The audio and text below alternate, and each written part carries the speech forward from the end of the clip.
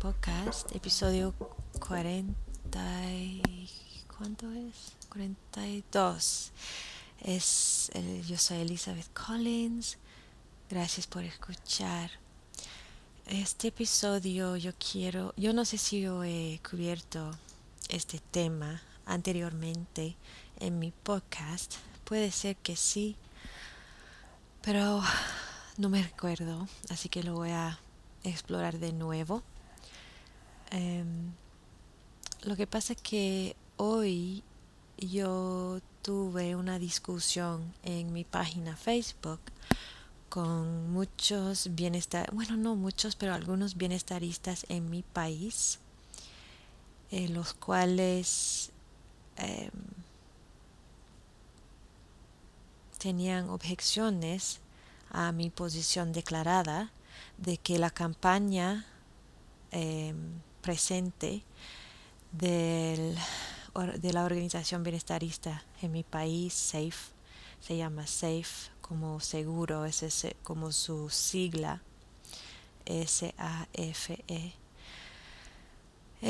La campaña que están haciendo ahora se fija en cerdos y jaulas. De nuevo, es una repetición de una campaña que estaban haciendo casualmente cuando yo llegué a Nueva Zelanda después de tanto tiempo y llegué vegana y llegué abolicionista y empecé a tratar de hablar con los bienestaristas y convencerles que abolición es la única vía por cualquiera persona que toma en serio los derechos animales y los intereses de los demás animales.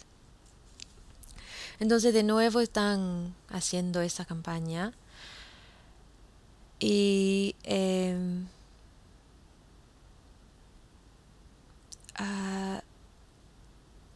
lo que pasa es que es parte de una campaña realmente contra um,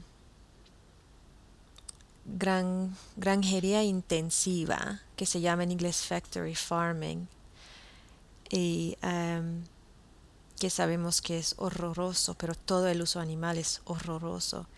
Entonces están fijados esta vez, de nuevo, otra vez, en los cerdos y tenían una exposición en la televisión de las condiciones de algunas granjas con jaulas. Y la campaña tienen mucho tiempo preparándolo y la campaña que se llama es Fin con granjería intensiva. Granjería intensiva. Digo, ganadería intensiva, ¿no? Y ganadería se llama, ¿verdad? Pero yo, por supuesto, no estoy de acuerdo de fijar en tratamiento y fijar en ganadería intensiva, aunque no están diciendo explícitamente las palabras mismas, compran productos de, ¿cómo se llama free range en español? Como productos de más bienestar. Han aprendido los bienestaristas del movimiento abolicionista de no decir esas cosas al frente o en ciertas palabras. Lo que hacen es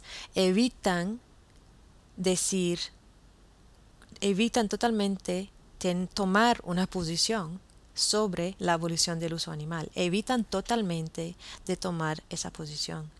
No dicen basta con el uso animal. No dicen arriba con el veganismo. Dicen fin con ganadería intensiva.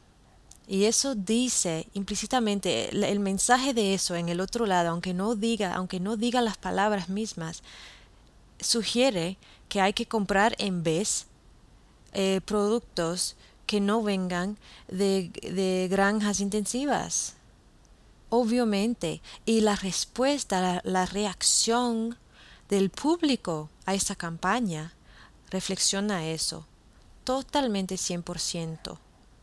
En todos los comentarios, en todo que dicen, el público están recibiendo el mensaje que el tratamiento es el problema, la ganadería intensiva es el problema y no el uso animal o no la matanza, el matadero no es el problema, no, es cómo están tratados antes de herir al matadero, de eso vamos a preocuparnos. Entonces evitan tomar una posición fundamental, evitan tomar una posición moral.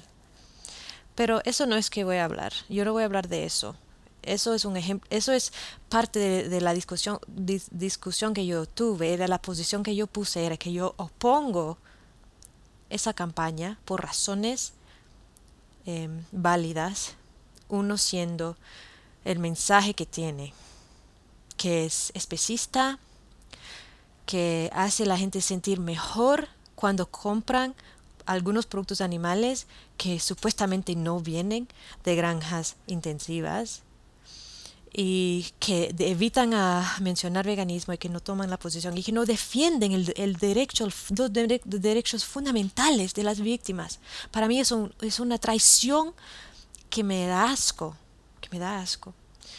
Pero ellos creen en su campaña, ellos no lo están haciendo de maldad, no lo están haciendo de mala fe. De eso no los acuso de eso. Solo digo que están equivocados.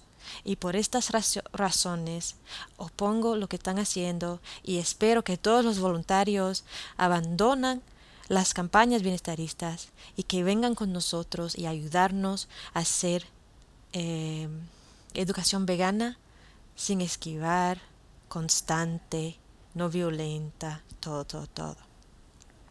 Bueno, ya saben que es el tema de mi podcast, es el tema de mi vida como vegana, es mi posición, yo soy abolicionista, todo esto es viejas noticias.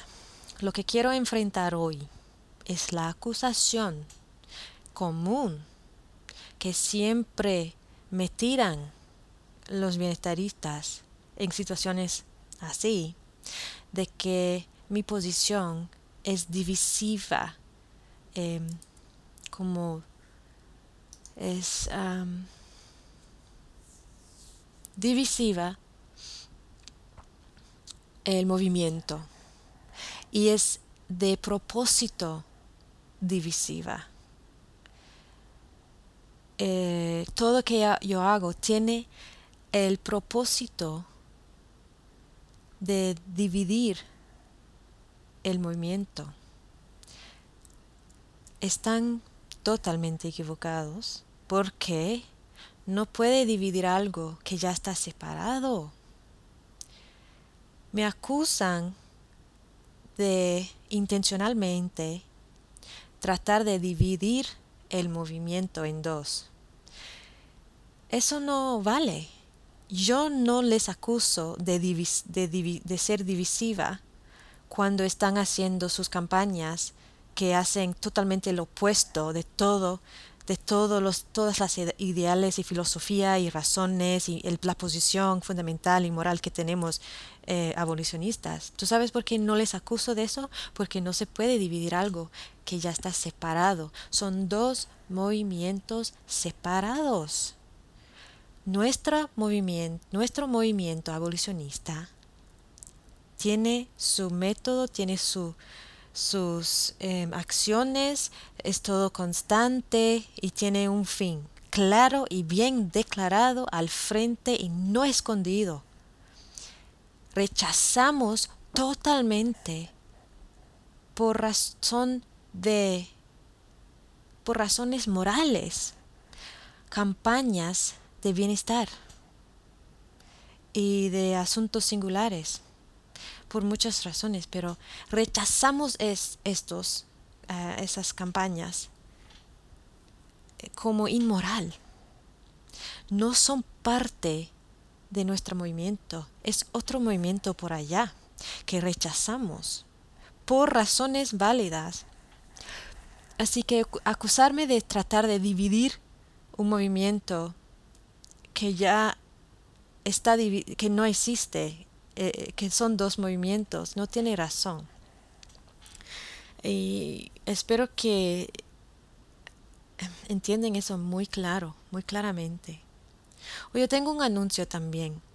Ya yo no soy parte de la sociedad abolicionista. Yo estaba bien entusiasmada y todo, pero ya no. Yo no quiero estar parte de ninguna organización. Yo solo quiero apoyar el trabajo y la obra de Gary Francione, sus ideas, su filosofía. Yo voy a volver a mis raíces, a hacer mi en este era vegano, como siempre, mi podcast, y yo siempre voy a hacer mi mesa de activismo, pero yo no asocio ni estoy parte ni nada de ese grupo, de esa organización ya. Eso ya se acabó conmigo. Bueno, se me olvidó decirlo al principio. Ah, ok, ¿qué yo estaba diciendo? Bueno, sí, esa es la primera acusación. En vez de enfrentar los puntos que estoy haciendo, ofreciendo, de por qué estoy contra esa campaña y por qué yo digo que es dañoso, ¿ok? En vez de enfrentar y examinar mis razones que ofrezco, solamente me dicen que cállate. Efectivamente, me están diciendo que me cae la boca y que cállate, que está siendo divisiva. Unidos logramos, divididos caemos. Bueno, eso es solo lo que dicen. Eso es lo que han dicho muchas veces hoy. Casi todos me han dicho eso de una forma u otra. Y les respeto con lo que acabo de decir, que no se puede dividir algo que está clavado en dos. Desde el principio eran dos movimientos que crecieron separados desde el principio de cada uno.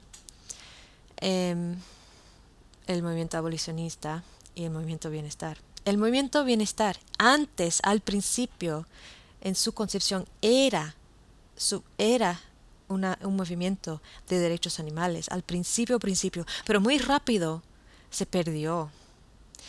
Y entonces los derechos animales se perdieron totalmente hasta que el movimiento abolicionista, bueno, habían otras personas, individuos y todo, siempre que con la lucha de derechos animales que estaban haciendo educación vegana y todo. Hay muchos héroes y heroínas escondidas en el mundo que no se anuncian, que están haciendo su obra por décadas, y les doy muchas gracias y mucha admiración. Y estoy honrada de estar parte de un mundo en que estén. Pero yo digo el movimiento como más visible y más vocal, como más ruidoso que ha salido en los últimos 5, 6, 7 años por el obra de Gary Francione, y es el movimiento abolicionista. Y también cuando están hablando de que hay que ser unidos, esa gente, que no sea divisiva, que hay que ser unidos, no están hablando realmente honestamente. No están hablando muy sinceramente cuando me están demandando que seamos unidos. Porque lo que quieren decir, lo que están diciendo realmente, actualmente, no es que quieren estar unidos, porque nuestra posición, los abolicionistas, es que hay que estar unidos abajo, o sea, con la posición de educación vegana, 100% sin compromiso, y no violenta, y abolicionista, y con el propósito bien aclarado, declarado desde el principio y en los ojos de todos, sin esconder, de abolición del uso animal. Y también conectado con la abolición de toda la discriminación y la injusticia del mundo que hacemos nosotros seres humanos. Eso es todo parte de la teoría del enfoque abolicionista de Gary Francione. Queremos unir abajo de esa bandera, vamos a decir, de veganismo y abolición. Entonces no es unión que quieren. Ellos quieren que nosotros callamos las bocas y vamos a apoyar a su movimiento y sus acciones y sus campañas. Eso es lo que quieren decir cuando dicen que vamos a estar unidos. Y yo no voy a apoyar. Yo no voy a apoyar algo que yo encuentro inmoral. y dañoso. Y es una locura esperar que yo lo haría después de todo que yo he dicho.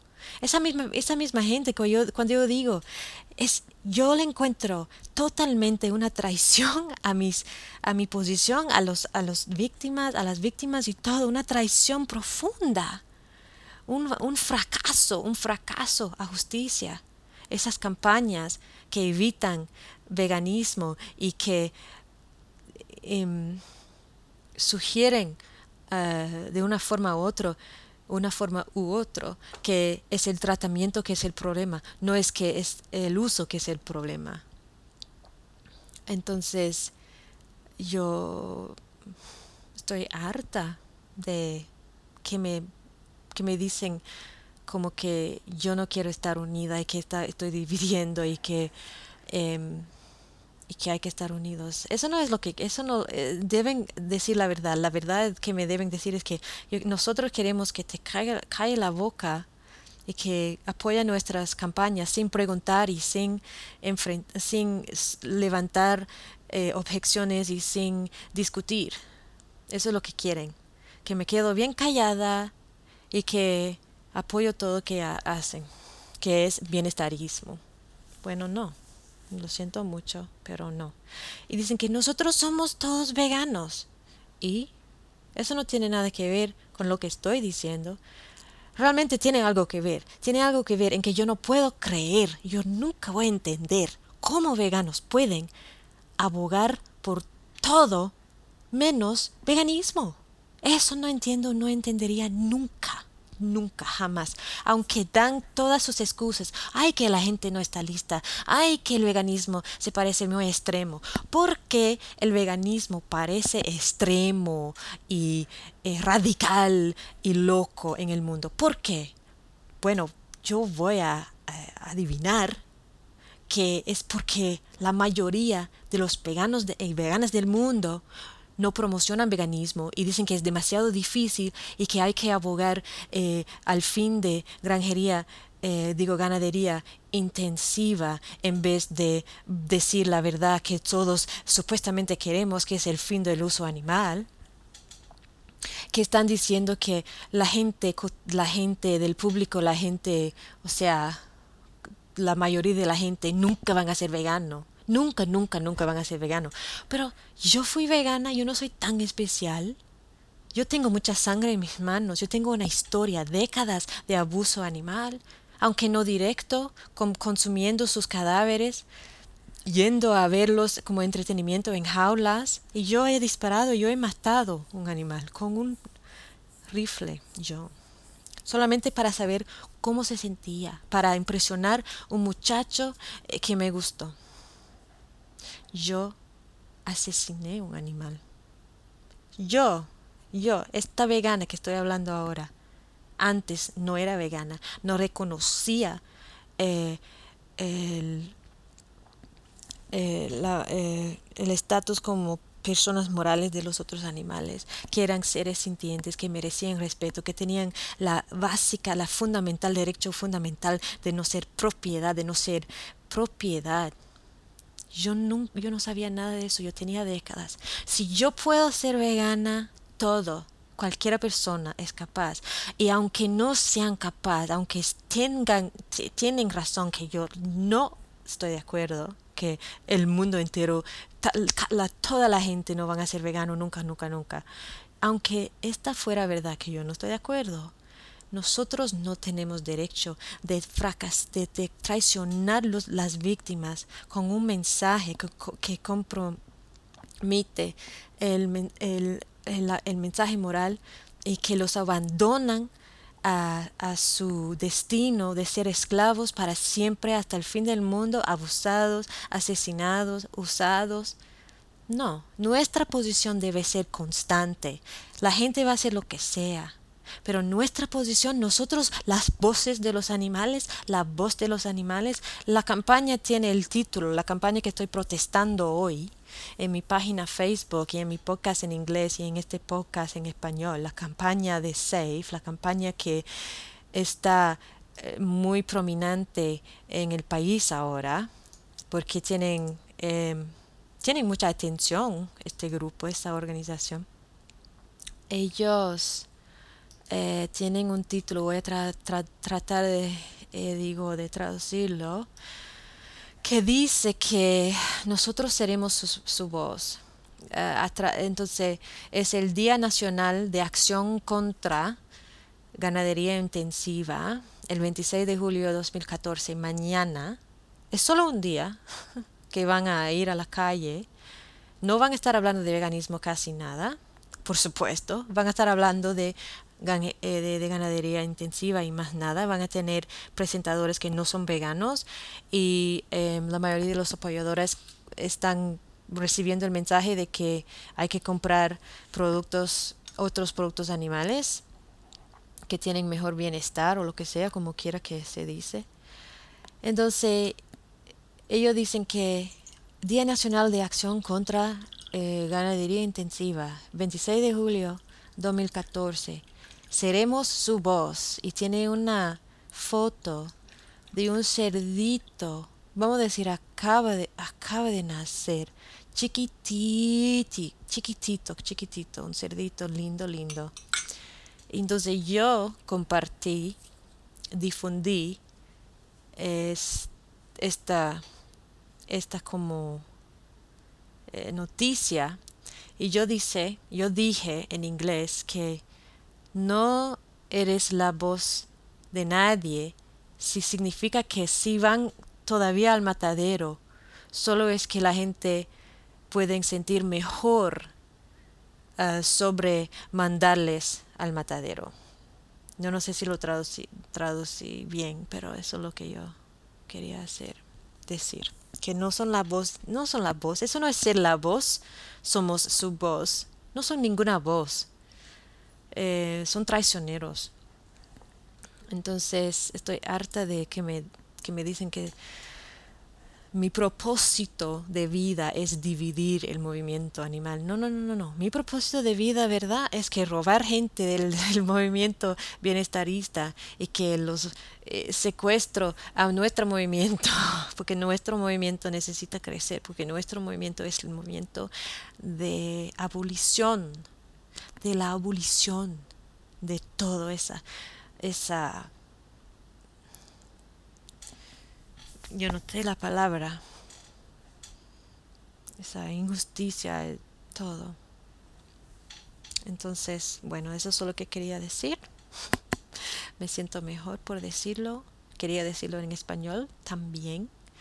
Em, ¿Sabes qué? Lo que yo estoy pensando hacer ahora, antes de irme, es leer am, alguna parte de em, de un ensayo de Gary Francione, pero traducido en español por un experto, una traductora muy, muy calificada y muy profesional, autora Ana María Boglio, del sitio web Anima. Pero las traducciones que ella hace, eh, en mis sueños yo hablaba español tan lindo como esas traducciones. Bueno, em, y creo que fuera buena idea de terminar este episodio con algo bien dicho por Gary Francione y traducido bien, porque yo sé que mi español, como es, sabe, puede ser que yo digo cosas muy, muy, muy confundidas y em, que no tienen, ¿cómo es? Sentido, ¿eh? Em, Vamos a ver, era uno que yo quería, algo en breve. Yo no voy a leer el ensayo entero. Yo voy a poner el link. Ah, pero un momento.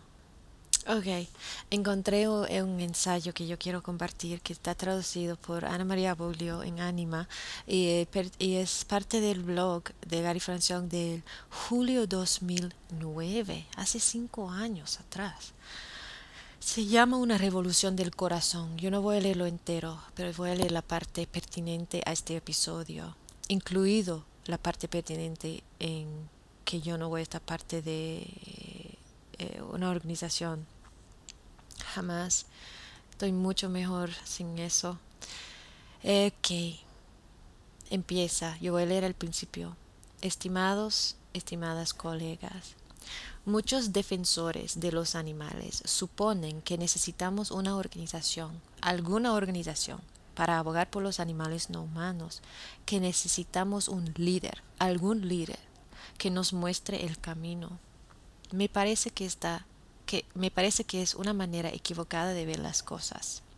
Desafortunadamente, en un mundo en que todo es convertido en una mercadería, no es sorprendente que la justicia social en sí misma se convierta en una mercancía y sea vendida en varios sabores por corporaciones que compiten por cuotas en el mercado por la compasión.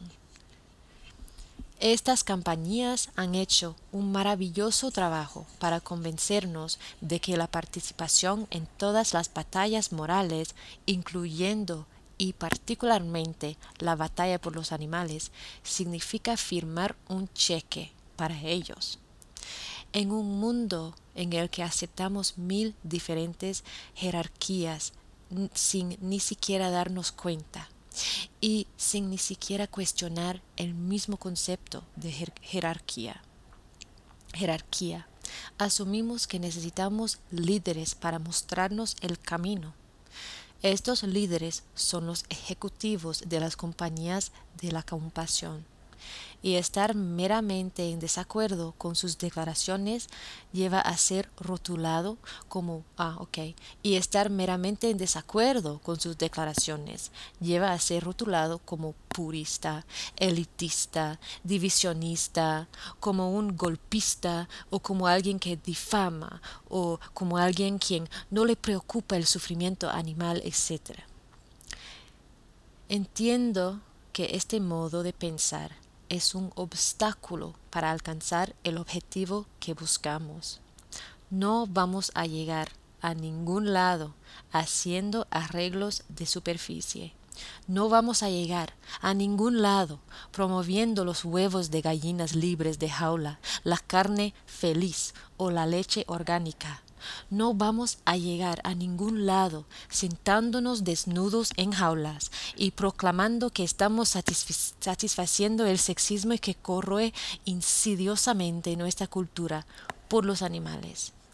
Este abordaje en conjunto meramente refuerza la noción de que podemos superar la injusticia consumiéndola, que podemos negociar una forma de explotación por otra, que podamos comprar compasión. No podemos. Yo voy a leer otro párrafo y ya. En un mundo donde las mujeres, la gente de color, los niños, los ancianos, los mentalmente discapacitados, los pobres y otros humanos son tratados como ciudadanos de segunda clase, en el mejor de los casos, por el selecto patriarcado que dirige el espectáculo, los animales no humanos son, en muchos aspectos, los más vulnerables entre nosotros. No solo podemos torturarlos y matarlos con completa impunidad, también se espera que lo hagamos así. Aunque la violencia contra otro humano puede incurrir en alguna forma de crítica social o incluso en una sanción criminal, la violencia contra los no humanos es generalmente considerada como una virtud, particularmente cuando es declarada humanitaria. Aquel que rechaza la participación en la carnicería es considerado como anormal y antisocial, incluso y particularmente por las grandes organizaciones animales que proclaman que evitar todos los productos animales y promover el veganismo como una base moral es extremista. ¿Ok? Muy bien ensayo, muy bien dicho, señor Gary Francione, y gracias por la traducción.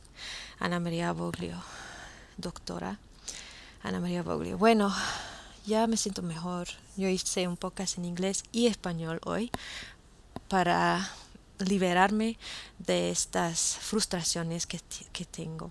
Gracias por escuchar. Por favor, considera el enfoque abolicionista. Lean los ensayos, lean las traducciones que están disponibles en Anima de la obra de Gary Francione. Lea el libro Come con conciencia, un análisis sobre...